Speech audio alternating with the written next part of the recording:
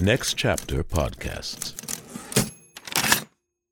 Hey guys, it is Ryan. I'm not sure if you know this about me, but I'm a bit of a fun fanatic when I can. I like to work, but I like fun too. It's a thing. And now the truth is out there. I can tell you about my favorite place to have fun. Chumba Casino. They have hundreds of social casino style games to choose from with new games released each week. You can play for free anytime, anywhere. And each day brings a new chance to collect daily bonuses. So join me in the fun. Sign up now at ChumbaCasino.com. No purchase necessary. VGW Group. Void where prohibited by law. See terms and conditions. 18+.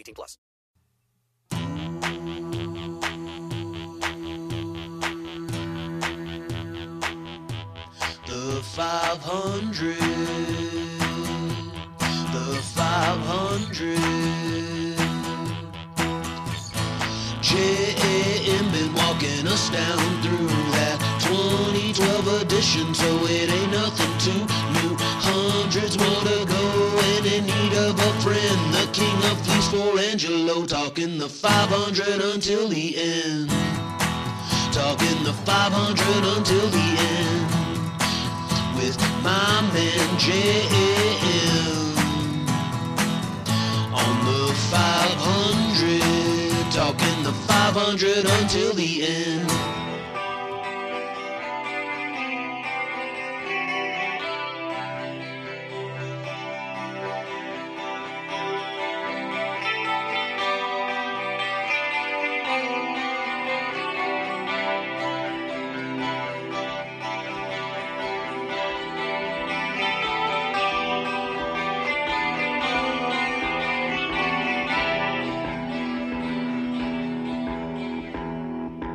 The song is Cross the Breeze. It's by Sonic Youth from their 1998 record, Daydream Nation. It's also number 328 out of 500 on the 500 with Josh Adam Myers.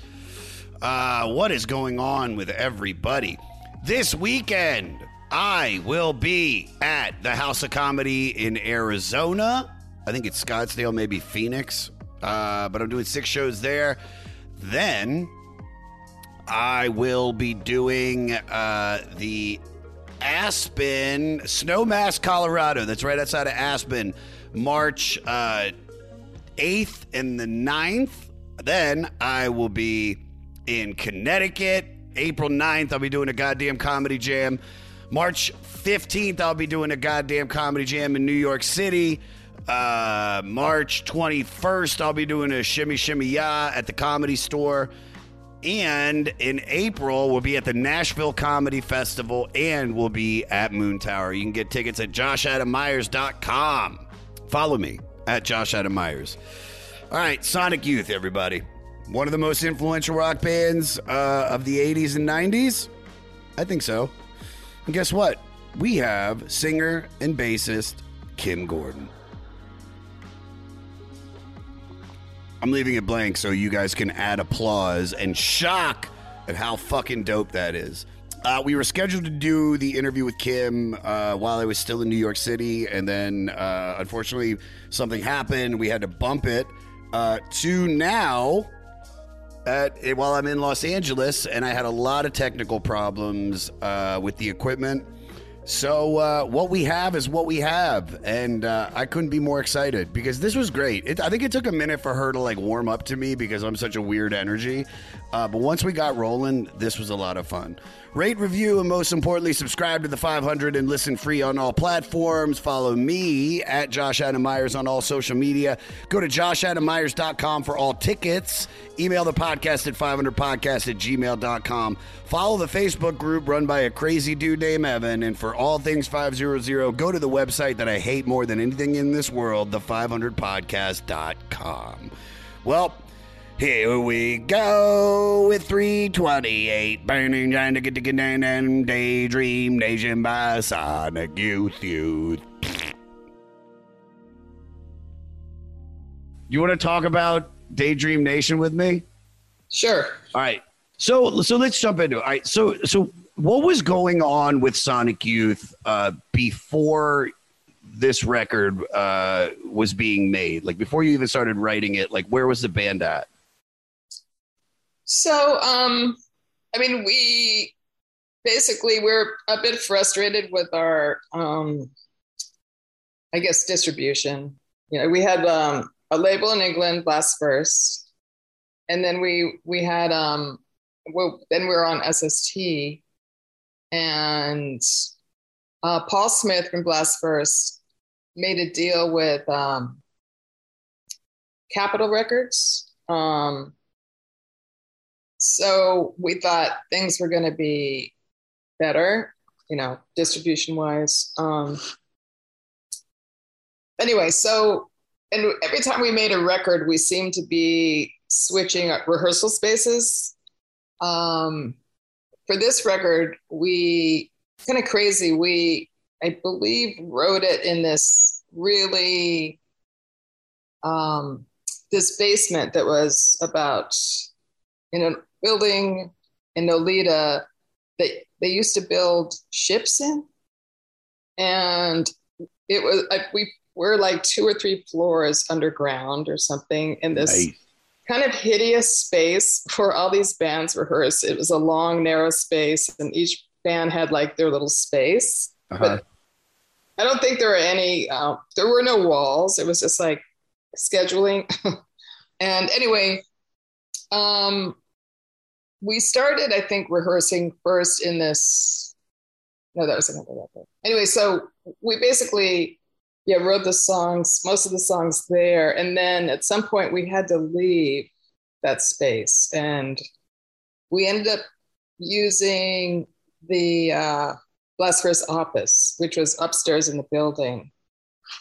And we wrote, actually, I think we wrote maybe the Sprawl there.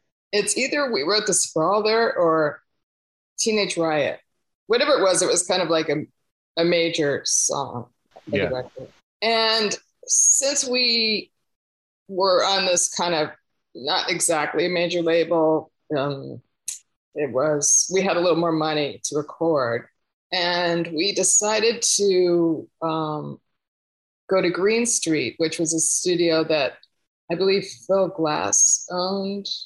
And they did a lot of some major hip hop there, like Public Enemy had recorded there, and that really excited us.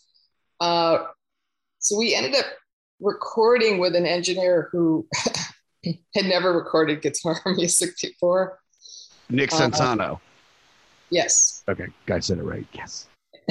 And I forget what the board was. It was a great analog board. There were 2 rooms. One was like an analog board, and the other was like a super high-tech room where they just basically mixed stuff. It was like might have even been a 48-track board or something. So we recorded there, and it was somehow like it worked because our music, like maybe Nick understood the density of it, and so it was a bit like rap music, or specifically maybe Public Enemy. Yeah, dude, it's so, because my first thing was when I read the thing about how you worked with Nick, and Nick, had primarily worked with all these different hip hop acts, especially Public Enemy. I was curious, did it just luck into it where he was there, or was it like did he pitch to you, or because I could see like a producer and an engineer being like, "Ooh, I've never worked with a guitar sound. I would love to see how I could do with that." Yeah, no, it wasn't like that at all. It was really like we were just really excited to be working in what was a more sort of, we felt, professional recording situation. Sure. Yeah, for some reason it didn't bother us, like that he'd never recorded, or maybe we didn't even realize it. It was weird that during the recording he was like, it would be great if you could just wear a gigantic clock, Kim, and keep asking what time it is. Well, it was funny hanging out there because the waiting room was quite small, and when Public Enemy was working in the other room when we were there, sometimes Chuck would be waiting for Flavor Flav for like 48 hours to show up, and you would just hear his like floppy feet coming down the steps, and he would just come in with like, sort of an entourage. Please tell me that when you finally got to meet Flavor Flav, he was like, yeah, boy, and just all flavored out. but I don't think, he really cared who I was. I mean, I was just like like some white chick sitting there. Like, I don't think he knew anything. It was more like he was probably thinking about being hounded for alimony. Oh, yeah. He's got real life issues. He had always had lots of excuses, I guess. Yeah. Anyway, but he was clearly like an important figure for the band. So he was worth waiting for. Anyway, basically, I don't even remember how long we took I'm sure if you interview Nick, he can tell you so much more about what happened than I can. I wish I could interview Flavor, and Flavor was like, man, they were in there for about 4.5 weeks. I would dip in. The music was flowing. Yeah. But we also had like a tight deadline. I remember we were remixing Cool Thing. We stayed up all night and then went up to the mastering session. Because we had a deadline, for getting that done for the record coming out on the tour. And so, basically, we didn't, we probably did typically like drums and bass and then overdub guitars, or did like scratch guitars. Yeah. And stuff. And so the song Cool Thing, it was a song about LL Cool J. Because I had to write an article on him for The Voice, and I interviewed him, or maybe it was for Spin. I interviewed him, and I was really curious when he worked with Rick Rubin on that first record. Yeah. Radio, like how much of the sampling was his idea, or what was his view on rock, or what did he like, and was it all Rick's kind of input? Yeah. And I was disappointed to find out that Bon Jovi was his favorite rock band. So that's where it was a little bit like, don't meet your idols or whatever, because you'll be disappointed, but, Thurston had a good point. He was like, well, they probably like Rick, I think, actually probably.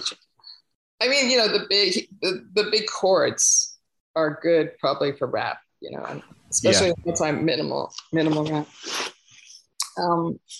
So anyway, it was my assignment to ask Chuck D if he would do something on Cool Thing in this middle part, which was also a song inspired by Bootsy Collins, and also Jane Fonda. Who had the fascination with Jane Fonda? I mean, she is a very fascinating character. I mean, feminist, actress, sex symbol. It was sort of about her. I mean, it was me. It was like, we had done this video with Raymond Pettibone. Me and Thurston were in it, called The Weather Underground. I don't know if you're familiar with Raymond Pettibone's work or his films, but they were hilarious. Like, the scripts were amazing. And this one, is a little bit of a twisted view of things. And it was kind of like, I played Bernadette Dorn, and he sort of made it seem like she just really had a crush on the Black Panthers, and kind of like, and there was Jane Fonda mentioned in the mix, just going to sleep with a Black Panther. So that I kind of combined a few ideas.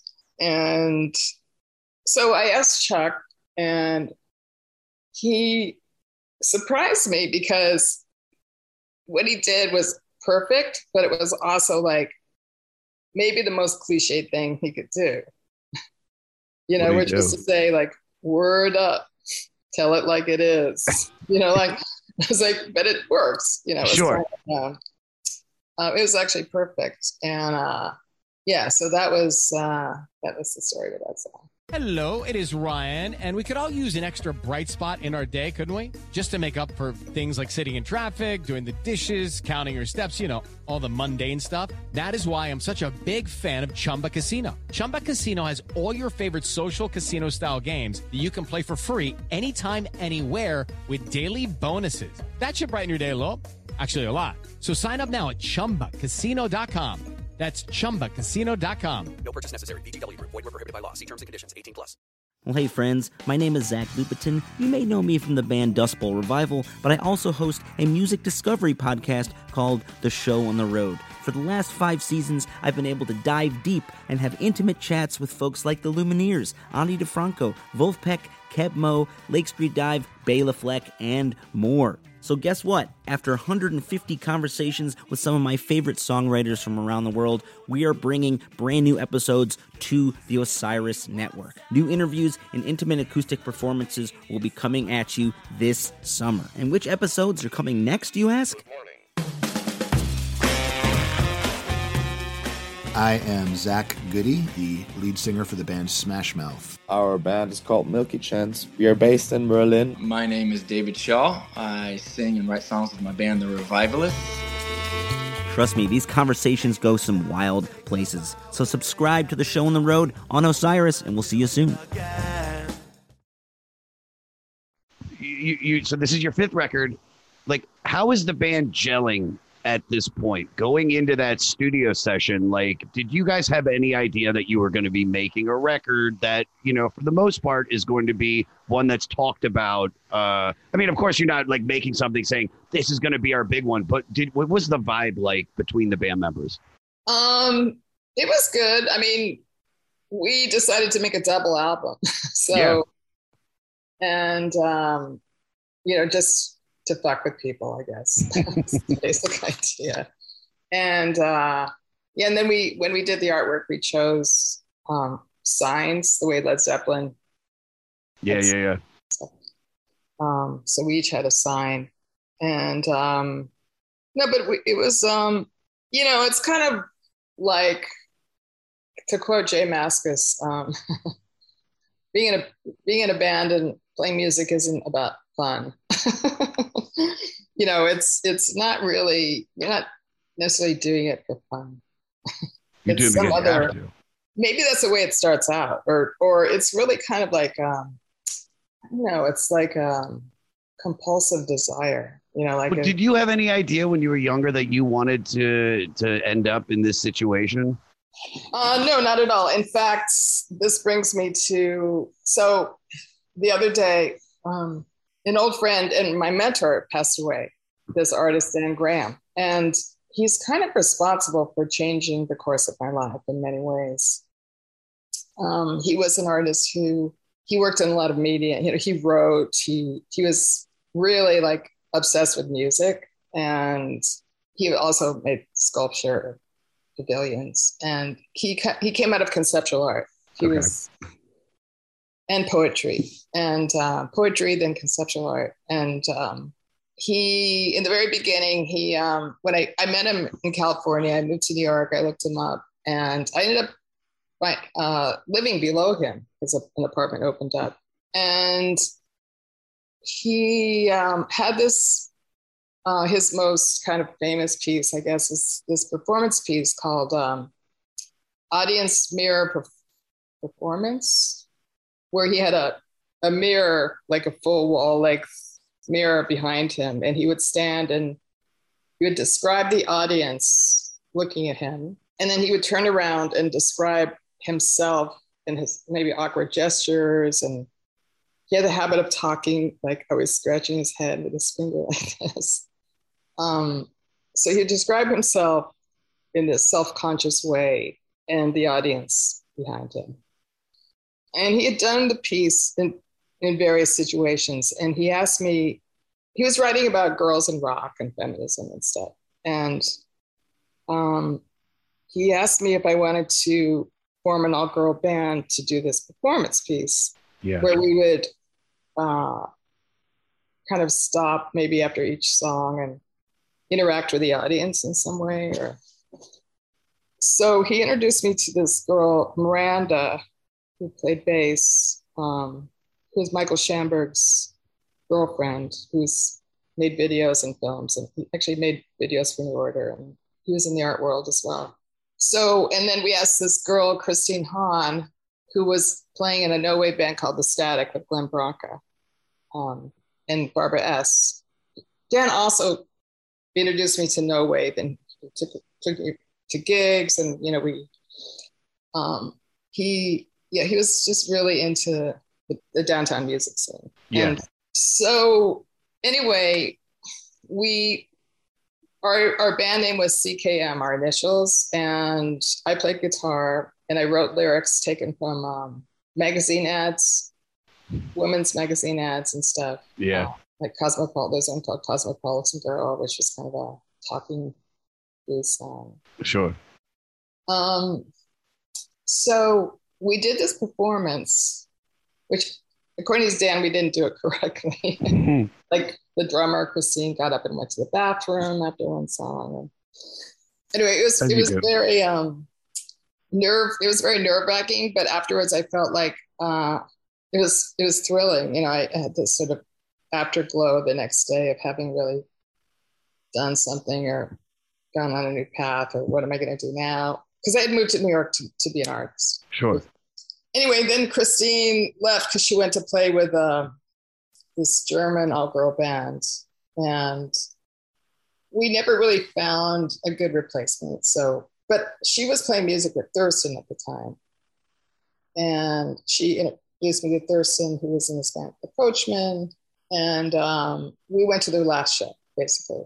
So I started playing with him and this girl, Anna Marinus, who was a keyboardist, and we did that for a while, and then so someone wasn't really working, and we asked Lee, who we knew around, if he wanted to join us. Anyway, so in a way, Dan kind of set me off on this trajectory of playing music, and also writing. Like he encouraged me to write. And, yeah. So, and he also introduced me to this German artist who was kind of doing residencies in New York, Isa Ginsburg, who married Gerhard Richter, who did the Candle Painting. So it's weird the way Dan... The way it all came together, yeah. Yeah, exactly, yeah. Yeah. So that's kind of a... All right, so let's shift back one to Daydream, because I love how you brought up some of the stuff that was going on in the scene. What was the music scene like at that time as you started working? Were there bands that were inspiring you or kind of pushing you to start thinking outside of the box and just to dive deeper into your sound? Not really musically, but Pussy Galore, I think, was still happening. Yeah. Galore and what's this other band? They're kind of like East Village scum rock scene. Ooh, that's my favorite. I can't remember the name of them, but I remember like Michael Levine, who took the pictures inside. He was shooting. He was shooting a lot of bands, and we liked his work a lot, so we asked him to shoot. I remember it was so hot when we did that shoot, walking around in New York. Just really, like, you can in the photo on the inside, you can really see the grime of New York in a way. I feel like in the air, like we've been touring quite a bit, so I think we didn't feel that much a part of the scene at this point anymore. Yeah. In the same way. So basically, already at that point, you had already figured out your sound and the direction of what you kind of wanted the band to be, right? Well, not really. We never really. I mean, it was all very organic. It was very learn by doing. Yeah. Stuff like when we first started playing, it was very like, let's get a gig at CB's. There's some talk to Hillary Crystal. Let's get a gig at Danceteria, at my club. It's very gradual. Glenn Branca started a record label, backed by this guy we knew who ran White Columns, which was an alternative space where Thurston curated the Noise Fest. Yeah. It came out of all the clubs kind of closing and nowhere to play. And the owner of Hurrah saying, all the music just sounds like noise, you know? Which, so noise then was considered a derogatory term, very much so. And yeah, but there is like this sort of, I think Richard Kern was in a band called the Black Snakes and White Zombie. That's what I was trying to think of. Wait, so you're in the same like music scene as White Zombie at the time? No, not really. See, we weren't really a part of that scene. Okay. That's what that scene was going on. That kind of. I didn't realize White Zombie was a scene. Well, it was like Black Snakes, White Zombie, kind of Pussy Galore. Sure. And other bands that I can't really remember. So that was like 87 maybe. So you start working on this record. How different was the recording process for this record compared to all the other ones? Because I know this, from what I read, a lot of this came out from a lot of jams. Like how much of this record was just like the four of you just like in a room, just playing for hours and then like, holy shit, we got something. Well, I mean, we always had kind of two types of songs. Yeah.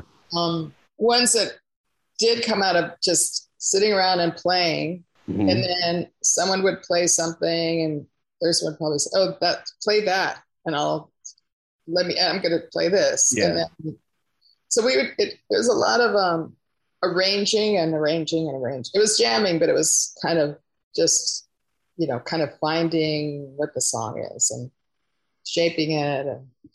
And so because we weren't trying to make conventional 3-chord chorus, verse, chorus. Verse, yeah. We had a lot of Springsteen, maybe multiple bridges.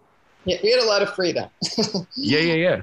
It sounds like it. It was fun, and like we came up with this idea of the trilogy, which was it Kissability, and there was a song about the preppy murder in Central Park. I have some of the lyrical topics. Well, this is what's so cool about this. Do you have a song list on you? Yeah. You don't remember all this song? I mean, I don't remember them.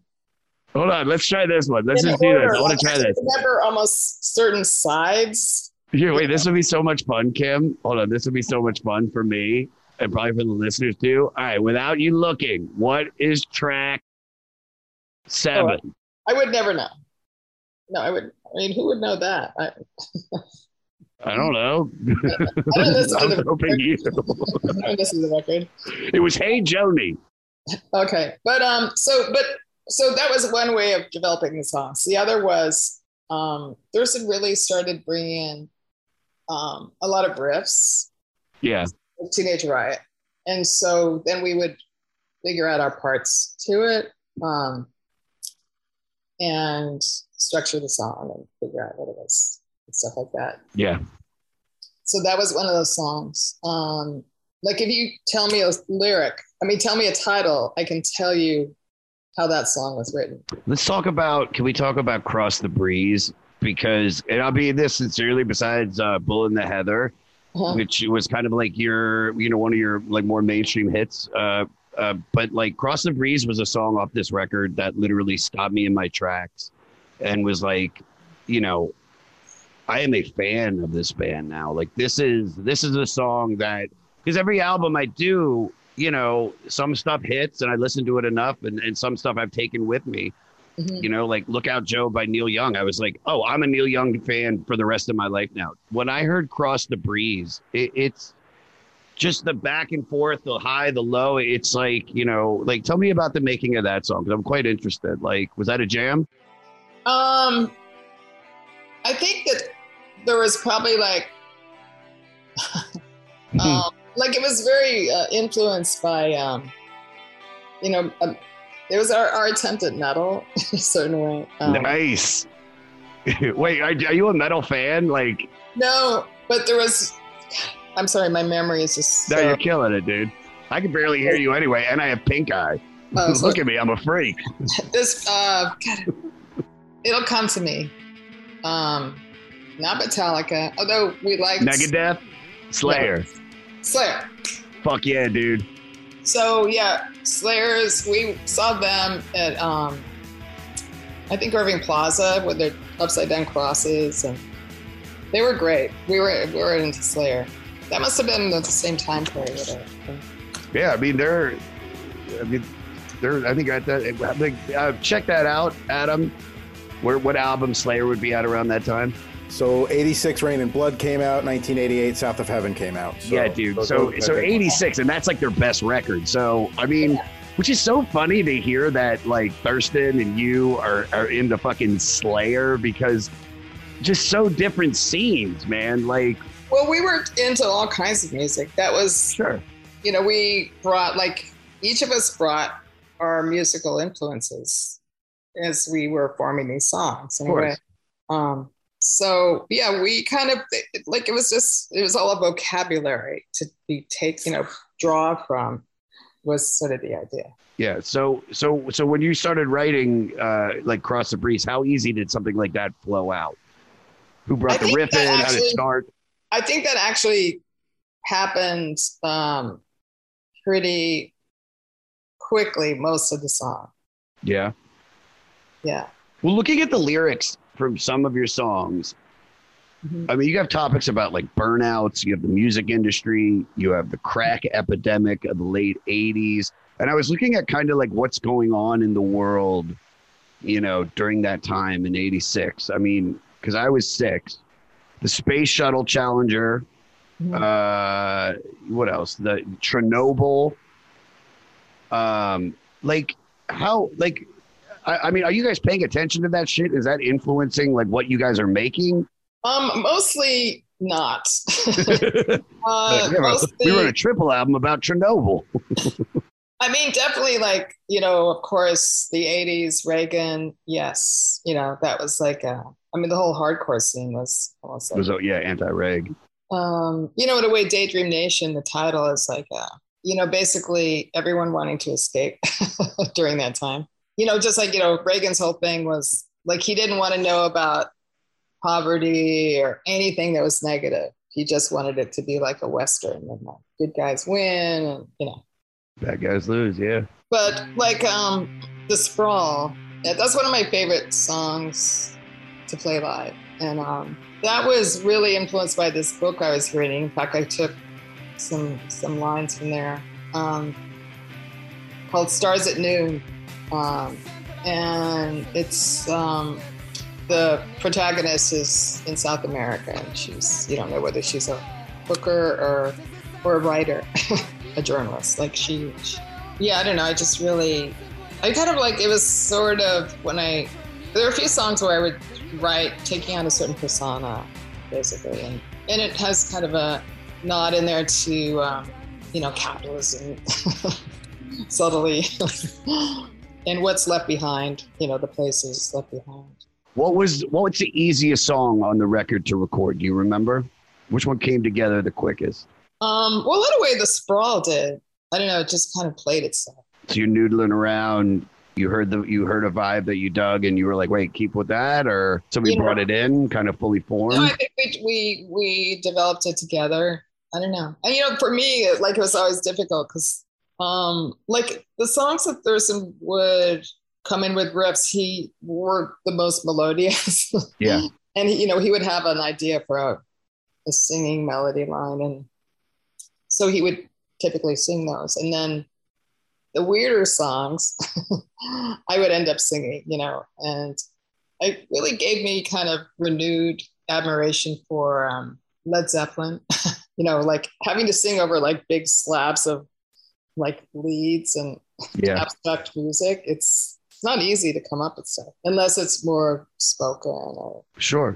Which is, you know, I'm not a natural singer. I'm kind of a non-singer. So and then we would kind of come in sometimes with fully formed songs that we would then just put texture on and noise. So they sounded more like all the other songs. Do you remember anything being quite difficult? Like where you guys were maybe arguing, or it just, you spent the most amount of time on something, you know? Well, I mean, the things were mostly that was a mixing situation. Like mixing as a democracy is not fun. Yeah.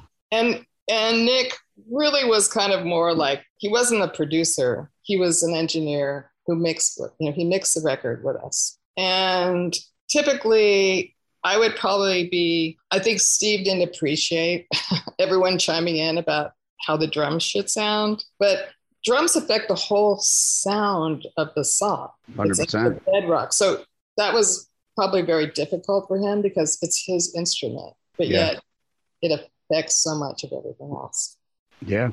So that would probably be the main point of contention. And then, Lee and Thurston, like the levels of the guitars. The guitars always got louder and louder, I think often Thurston would come out feeling like when the record came out, like he couldn't hear his guitar. And, just things like that. And the bass, of course, you could never hear. Anyway, so it was always, like each person. I mean, as we got on making records, I increasingly had an attitude of, I just wanted to sound musical, like close your eyes and think about how it sounds as a whole and what works. It took a long time to learn. Hey, you. Do you have any plans this year? How's that going? Did you get 2020? Well, welcome to a brand new podcast called 2020, where myself, Benny Goodman, and my good friends Corey Pazin and Siobhan Cronin from the band Lost Symphony also got 2020. And since the world ended this year, we decided why not just check in with some of our friends in the music industry and see how everyone's doing. We're going to get a candid look at life on and off the stage, as well as the mindset of some of the most successful people in the entertainment industry. New episodes drop every Sunday and Wednesday at 9 p.m. Eastern. And you can listen at 2020-d.com, soundtalentmedia.com, or on your favorite podcast app. Hey, this is Mike Wiebe, and I'm the singer in a band called the Riverboat Gamblers. And I'm Zach Blair. I play guitar in a band called Rise Against. Mike and I also have a band called the Draculas, and we also have this great, amazing new podcast called Zach and Mike Make 3. Yeah, each week we're going to ask ourselves and we're going to ask our guests what 3 favorite things they are into at that moment or in their entire lives. And then we're either going to agree with them or we're going to make fun of them. And you're going to listen to it and you're going to like it, or we will make fun of you. How about that? I just flipped it on you, the person listening to this right now. But we're going to do it every week here on the Sound Talent Network. Once again, it's called Zach and Mike Make 3. Yeah. But yeah, it was mostly we would argue about, and then Lee wanted to remix. We spent a lot of time on one of his songs, which was why we stayed up all night remixing Cool Thing, because I wasn't happy with the vocal or something, or maybe we didn't even mix it. I don't know. So it sounds like, like you said, it's like trying to mix as a democracy is quite difficult, but it sounds like in the recording process, there's no arguments other than just like, ooh, try that. I mean, did you have any blowouts making this? Not really. I mean, Lee, who's very, he likes to like try every certain possibility of the way something could sound. So that could be a point of contention of like, this is taking up a lot of time. Like, because he would inevitably try like a lot of things and then go back to the way it was or whatever. But whatever, it's like, some of the times it was good. And it wouldn't have been a problem. It's just that we had a time constraint, so. What was the time constraint? Like how much did the label give you with and the money? Like honestly, I don't remember. You don't remember? Like it might have been 2 weeks or. So you're under the time constraint. You're getting it done. I mean, when you finish the recording process, you finish the mixing. Mm-hmm. Let's talk about like track listing. How did you guys decide in the order of the songs? Like, did you know immediately that you're like, yo, we got to open with Teenage Riot because that's, and then let's put Cross the Breeze on side 2, track 4. I mean, like pretty much. I mean, sometimes, it just works out time-wise, balancing things out. What do you mean? Like by the length of the song? Well, like you can have only 20 minutes on a side. Oh yeah, I didn't even think about that. Yeah, we thought in terms of vinyl still. So yeah, dude, you guys have to. It has to be on vinyl with. Oh yeah, I mean it's a double album. Dude, I want to fucking now. I want to hear this on vinyl. Like I don't want to hear this on some shitty MP3. Like I feel like it's how it's made to be listened to. Yeah. And so, like the trilogy, that was the one side, That's one side completely, yeah. Well, no, there's Kissability. Kissability. What do you want to know? What do you want to know about it? Oh, well, no, Kissability was on side 4 too. I'm looking at how they broke it down. Right. Teenage Riot, Silver Rocket, The Sprawl, side 1. Cross the Breeze, Eric's Trip, Total Trash, side 2. Side 3, Hey Joni, Providence, Candle, Rain King. And then side 4, Kissability, and then the trilogy. Right. Wasn't Kissability part of the trilogy? I mean, I'm just looking at the way they have it listed here. They have the trilogy broken up as The Wonder, Hyperstation, and Eliminator. Excuse me, Junior. Oh, yeah, that's right. The Wonder. That's a fun song to play live. Is it? How much of this record, I mean, were you guys, have you guys continued to play live? And I know you mentioned, if I'm not mistaken, I think you said The Sprawl was probably one of your favorites to play live. Yeah, Teenage Riot, obviously. Eric's Trip, Hey Joni, Candle. We would play those pretty regularly. Yeah. And then we had we did a whole tour of Daydream Nation, and that was interesting because that was really hard. It's well, these, it was clearly a different time for us in writing because these songs were so intense. Yeah. There's a certain intensity to the whole thing. Yeah, there is. I never really thought came across with a record, but live it was such a different. Oh my God, I would love this. I mean, I would love to see you guys play this record in its entirety. Yeah, so those are the songs Kissability would play, I guess, sometimes. Let's talk about after the record. So you finish the recording, you master it, do the track sequencing, put it out into the world.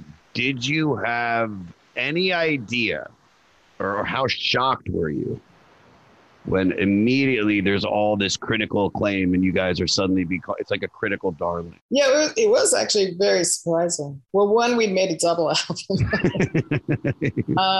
I don't know, it was just totally surprising, actually. What surprised you the most? Because, I mean, this is your 5th record. I mean, at this point, you have a following. You're signed to a major label now. It's that's kind of the evolution of what a band wants. Because, I mean, it's dude, the fact that years later, now it's in the Library of Congress, I mean, that's fucking nuts.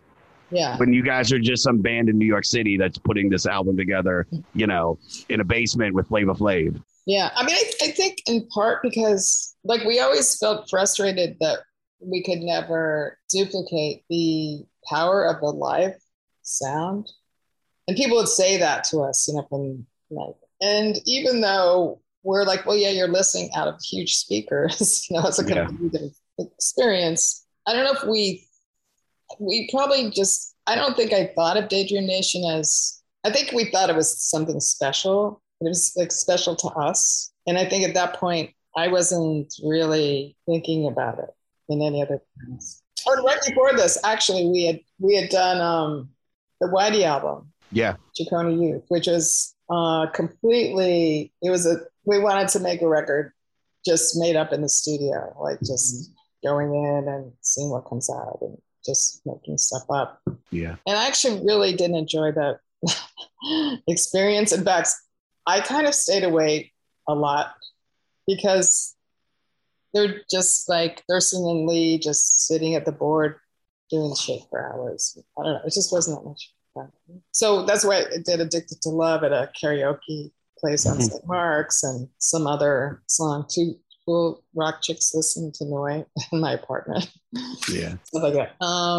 So that was a weird kind of, I felt like almost a coming apart of the band for me in a certain way. Did you say coming apart of the band? Just for me in a certain way, it didn't feel like so much a band experience, of communally making something. Yeah. So when we started writing songs for Daydream Nation, it was a little bit, I don't know, who knows what's going to happen. It was just what are we going to do? Yeah.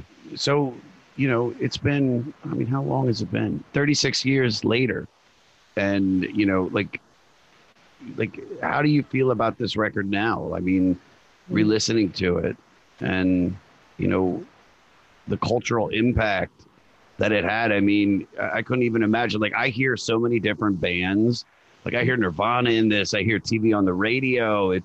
There's so many artists that I didn't even realize are literally, growing up with this or are just so inspired by. I mean, like, what are your thoughts on this record now after kind of like re-listening to it? I mean, I've been listening to it for a really long time. In fact, probably since I listened to the mastering of it. Really? You do the Johnny Depp style, you make it and you never watch it? Relearning the songs, Well, it's just when you start playing the songs live, they take on a different life and they're kind of inside you, and it's so sure, yeah, the feel. But I suppose I listened to it when we were relearning how to play it, and I don't know, the main thing was really how, in some way, I'm like, okay, it's not as bad as I thought. Really? Like things like my singing, it'll be like, oh, I don't want to hear my voice, or yeah, it's just like, okay, it's all right. But some things are kind of cringy to me personally. What do you find cringy? I don't know. I don't remember specifically, but just like a certain vulnerability in some. Does it just remind you too much of like, what was going on, relationships, love, this, that, the other thing? Is that it? Or is it just getting older and then looking back at something that you said and like, and instead of me just saying it to somebody, you have it recorded? I think it's just more of like making, like just lyrics or singing it's so weird, like just kind of unconventional, and thinking about the songs as individually, sometimes you don't think of it as a whole record. Like until you get an order to a record, it's just a bunch of songs until you get the right order. I find that's kind of almost my favorite part of putting it together. Yes, the ordering. And I'd have to sit down and like listen to it or something all the way through to feel. Well, can I tell you something? It rules. Okay. It fucking rules. Yeah. Like I mean it, man. I've been doing this podcast 3.5 years. I'm not just saying this because you're on the podcast. It's like, I get it. Like, I get why Sonic Youth is talked about in the discussion of I mean, and I don't even know how to, what like alt, art rock, noise rock, whatever. All those, it's just the same shit as calling like grunge music grunge when it's really just the sound of rock and roll in Seattle. But it creates a vibe to me. And especially now that I've lived in LA 14 years and I moved to New York, it's like it hits different listening to this record in New York on a walk from Gramercy to the West Village.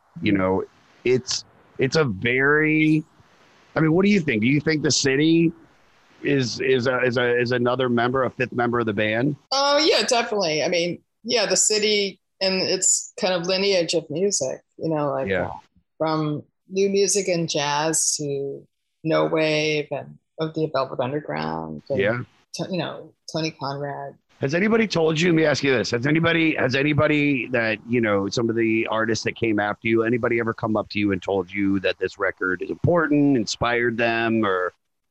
Yeah, sure. I mean, the thing is it wasn't until we relearned the songs and played them live that I understood. There was definitely like, just like such an intensity about the record and everything that went into those songs that it struck me. I understood why people liked it. Yeah. But also, like, we were influenced by, you asked about what was going on around the time, but certainly, like, Public Image. I mean, that was really exciting to hear them.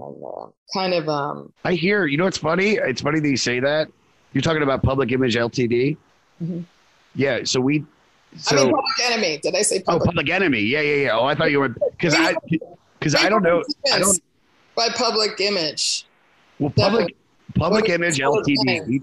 We did Metal Box early on in this podcast, which, in a sense, and I know it's so funny that you brought that because I never even would have thought about it. I don't know if that record influenced you guys at all, but I can hear so many elements of the raw, the noise, I mean, whereas this record actually has choruses and melodies, where Metal Box fucking is just. I mean, it's noise, but let me say this. After my 8th listen, I said it's the punk rock bitches brew, and it's a fucking great record. I stand by that, listeners. Yeah, no, that was when we first started. They were a huge influence. Yeah, I can tell. Definitely. Not by the time we did Daydream Nation, I don't think we weren't thinking about them, obviously, but just initially when we started, we were listening to them, and That's so crazy. What's so funny, Kim, is that like I talked about doing that record. Like I hated it at first. I think I was like 7 listens in, and I was like, this just. And then one morning I woke up humming that song Pop Tunes, and then I put it back on, and I was like, this is the greatest record I've ever heard in my life. This is incredible. Yeah. And now I see, because I was still like, why is that record on the 500 greatest albums list? Right. And then, 2.5, almost 3 years later, sitting down and talking to you about this album, it all makes sense. Without them, there's no you, I think that's really fucking cool. Yeah. I mean, I wouldn't give him that much credit. I mean, because we weren't literally, like, it was more like, not that record specifically, actually, but oh,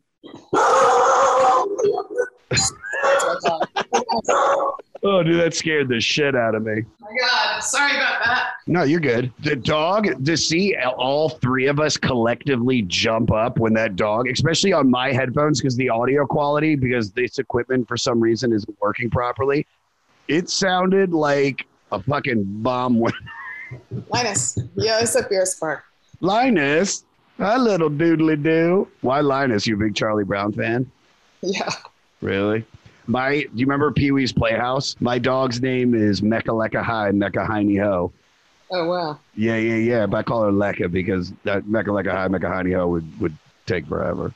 Yes. But do you want to, I know this is off topic, but Adam Horowitz of the Beastie Boys said Gordon's persona, talking about it, he goes, wherever Kim ends up, she's the coolest person in the room. Oh. But hold on, there's more. I know her. And I know she'd rather be at home grilling hot dogs. Yeah, I think I remember him saying that. Is that true? Yes. I want to invite you because are you a stand-up comedy fan?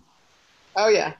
So I have I once a month, I come back to LA, I take over the Comedy Store main room. Oh, cool.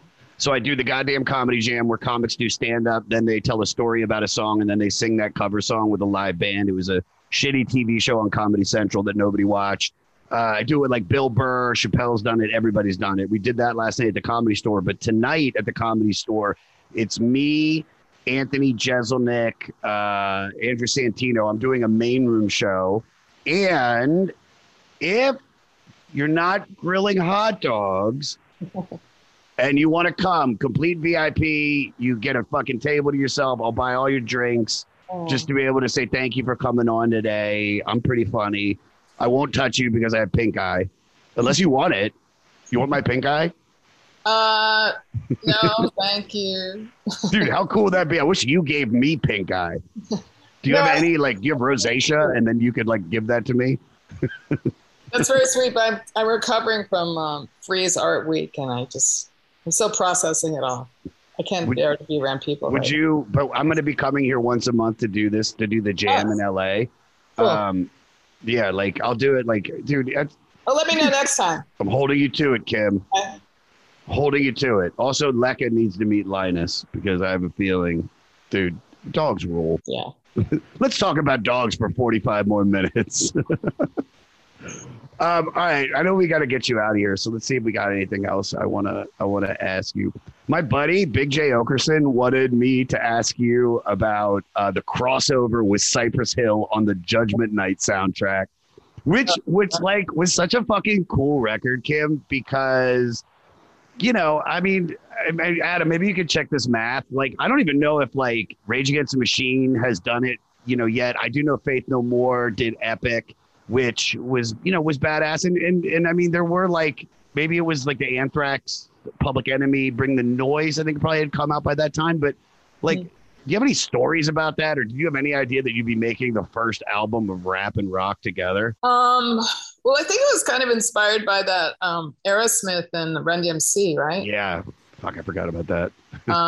We were into Cypress Hill. We didn't want to make a bad Cypress Hill song, so we let them kind of take the lead. And then it was weird because I think we were expected to just like do our noise bit somehow, which I was not necessarily a whole fan of, like the rock and rap thing. I don't feel like it works all the time. Like it's hard to. It doesn't. It doesn't a lot. Yeah. But anyway, Thurston, I think sat in the control room with Be Real and the other dude, the other guy. Yeah, Sendog. Insane in the brain. That dude rules. There was a lot of ganja smoked, listening to like the low end of the kick drum for many hours. Like it was really kind of insane. And yeah, Be Real laid, I think, he laid something down, I think, and then he was actually Thurston he came up with the lyric for me, and I did that. It was a nice hook, I thought. It's great. And Be Real kept getting mad at Sendog. Come on, dude, come up with something. Like he's like he couldn't. I'm too high. Be Real, chill. But stop harshing my mellow. But anyway, it was fun. Like I like the song a lot. I love it. I think that album, like, first of all, I mean, I don't know if you ever talked to Emilio Estevez, and don't let this get back to him. That movie was straight butt cheeks. The soundtrack to it was fucking fun. Dude, the fucking Mike Patton or Faith No More and Booyah Tribe. Yeah. I want to listen to that record. I don't actually remember what the movie was at all. Hey, this is Dewey Halpus, host of Peer Pleasure on the Sound Talent Media Podcast Network. Join me each week as I explore another long-form conversation with one of your favorite musicians, actors, comedians, or creatives. From Chino Moreno of the Deftones, John Gorley of Portugal the Man, to Fat Mike from NoFX and Ian MacKaye from Fugazi and Minor Threat, we go all over the map. From Fall Out Boy to Slayer, Peer Pleasure has it all. Check us out now on Sound Talent Media. Movie's about like 4 dudes in downtown LA getting lost and being scared of people in a lower class system as them. That's the movie. All right, let's wrap it up. You got friends here. All right, so Kim, first of all, and I mean that sincerely, like, please come to one of my shows. I would love to meet you. I'd love to entertain you in some way for, it's kind of as a way to say thank you, because I mean it, man. Like, I listened to that record. I've gone back and listened to pretty much all of your records at this point. Oh, speaking of which, before we get into the rapid questions, you do, if I'm not mistaken, you do have a new record coming out. Yes, you do, At Issue. Oh, right. That came out this year, a few months ago. Yeah. And then we played together a few weeks ago. Yeah. I mean, he's great. It's just like, he's kind of a legend in the downtown experimental improv world. And we played recently in this cathedral, and check it out. It's on a French label. Are there any bands or any artists that you want to recommend to our listeners to check out that is inspiring you right now? Well, I like Six D'ailleurs, this woman, Haley. Uh-huh. She's great. Okay. She has an amazing voice, and it's just kind of it's an experience. Any TV shows you're watching right now? Oh, man. You an Ozark fan? People I should try and watch that again. It was so stressful that I stopped. It's whatever. You know what I realized, Kim? That's the same show as Breaking Bad. The public likes watching white people that have boring jobs get involved with people with scary jobs. It's like, let's get a cupcake chef and combine them with the Yakuza and see what happens tonight on Bluetooth. Yeah. I mean, I've been watching Pam and Tommy. Dude, my ex-girlfriend is married to Tommy Lee now. Isn't that crazy? Really? Amazing. Yeah. And I plays him is great. Oh my God, dude, the girl that's playing Pam is killing it. And if only Tommy Lee would have just paid that dude, the sex tape wouldn't have gotten out there. And I don't know if you agree with me on this, but the reason the show rules is because they keep showing penis.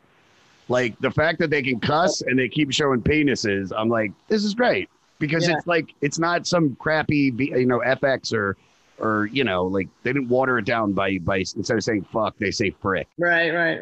Let's do some rapid questions. You can hang out with John and Kim. I mean this sincerely. Thank you so much for coming on.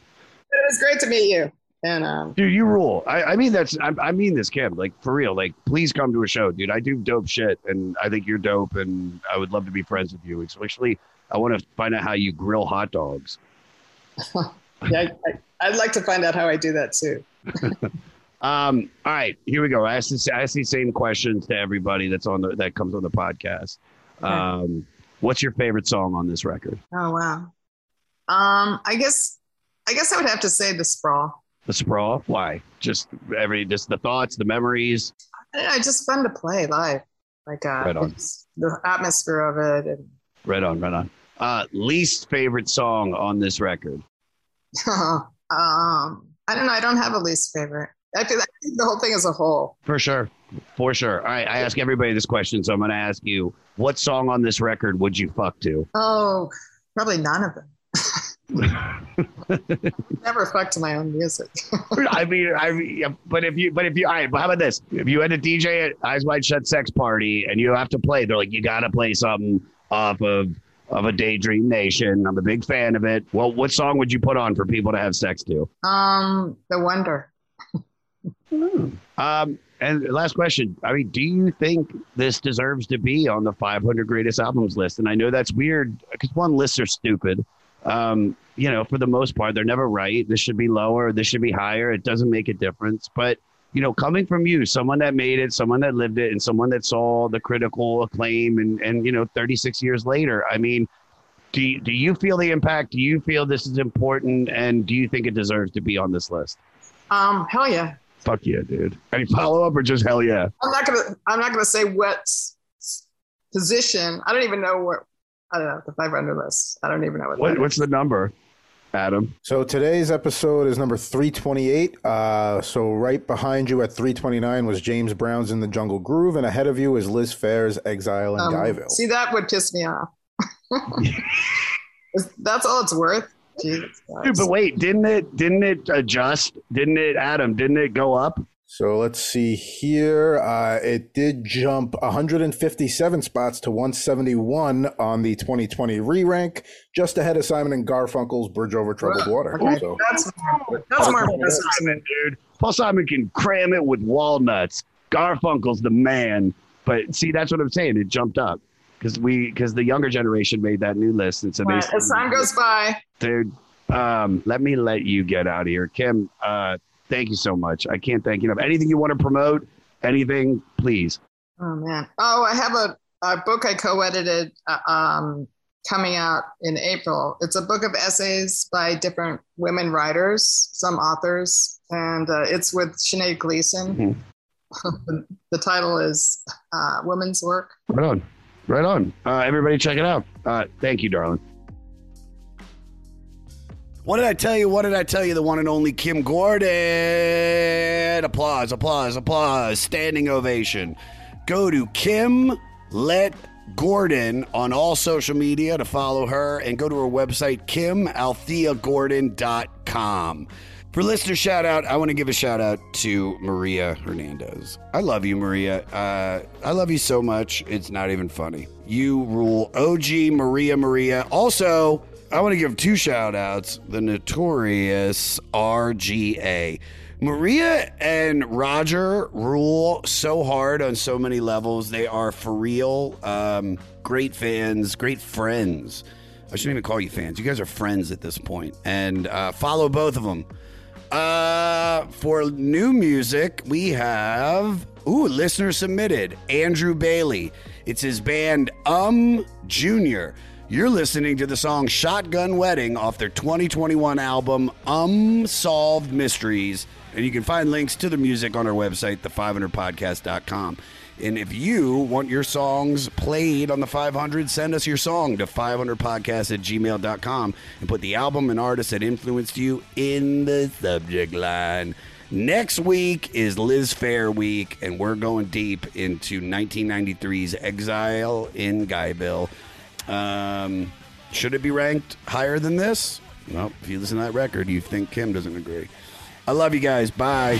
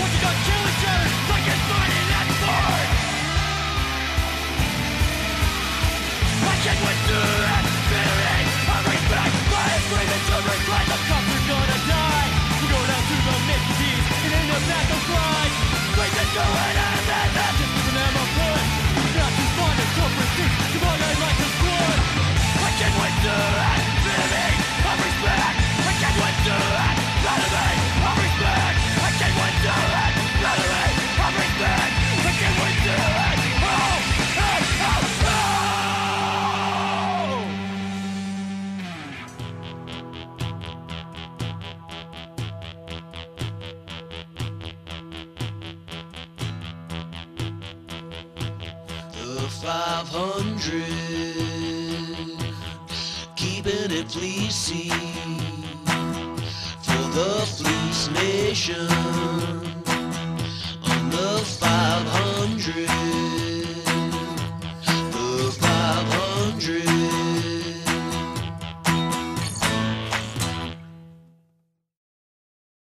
Hey guys, it is Ryan. I'm not sure if you know this about me, but I'm a bit of a fun fanatic when I can. I like to work, but I like fun too. It's a thing. And now the truth is out there. I can tell you about my favorite place to have fun. Chumba Casino. They have hundreds of social casino style games to choose from with new games released each week. You can play for free anytime, anywhere. And each day brings a new chance to collect daily bonuses. So join me in the fun. Sign up now at ChumbaCasino.com. No purchase necessary. VGW Group. Void where prohibited by law. See terms and conditions. 18+.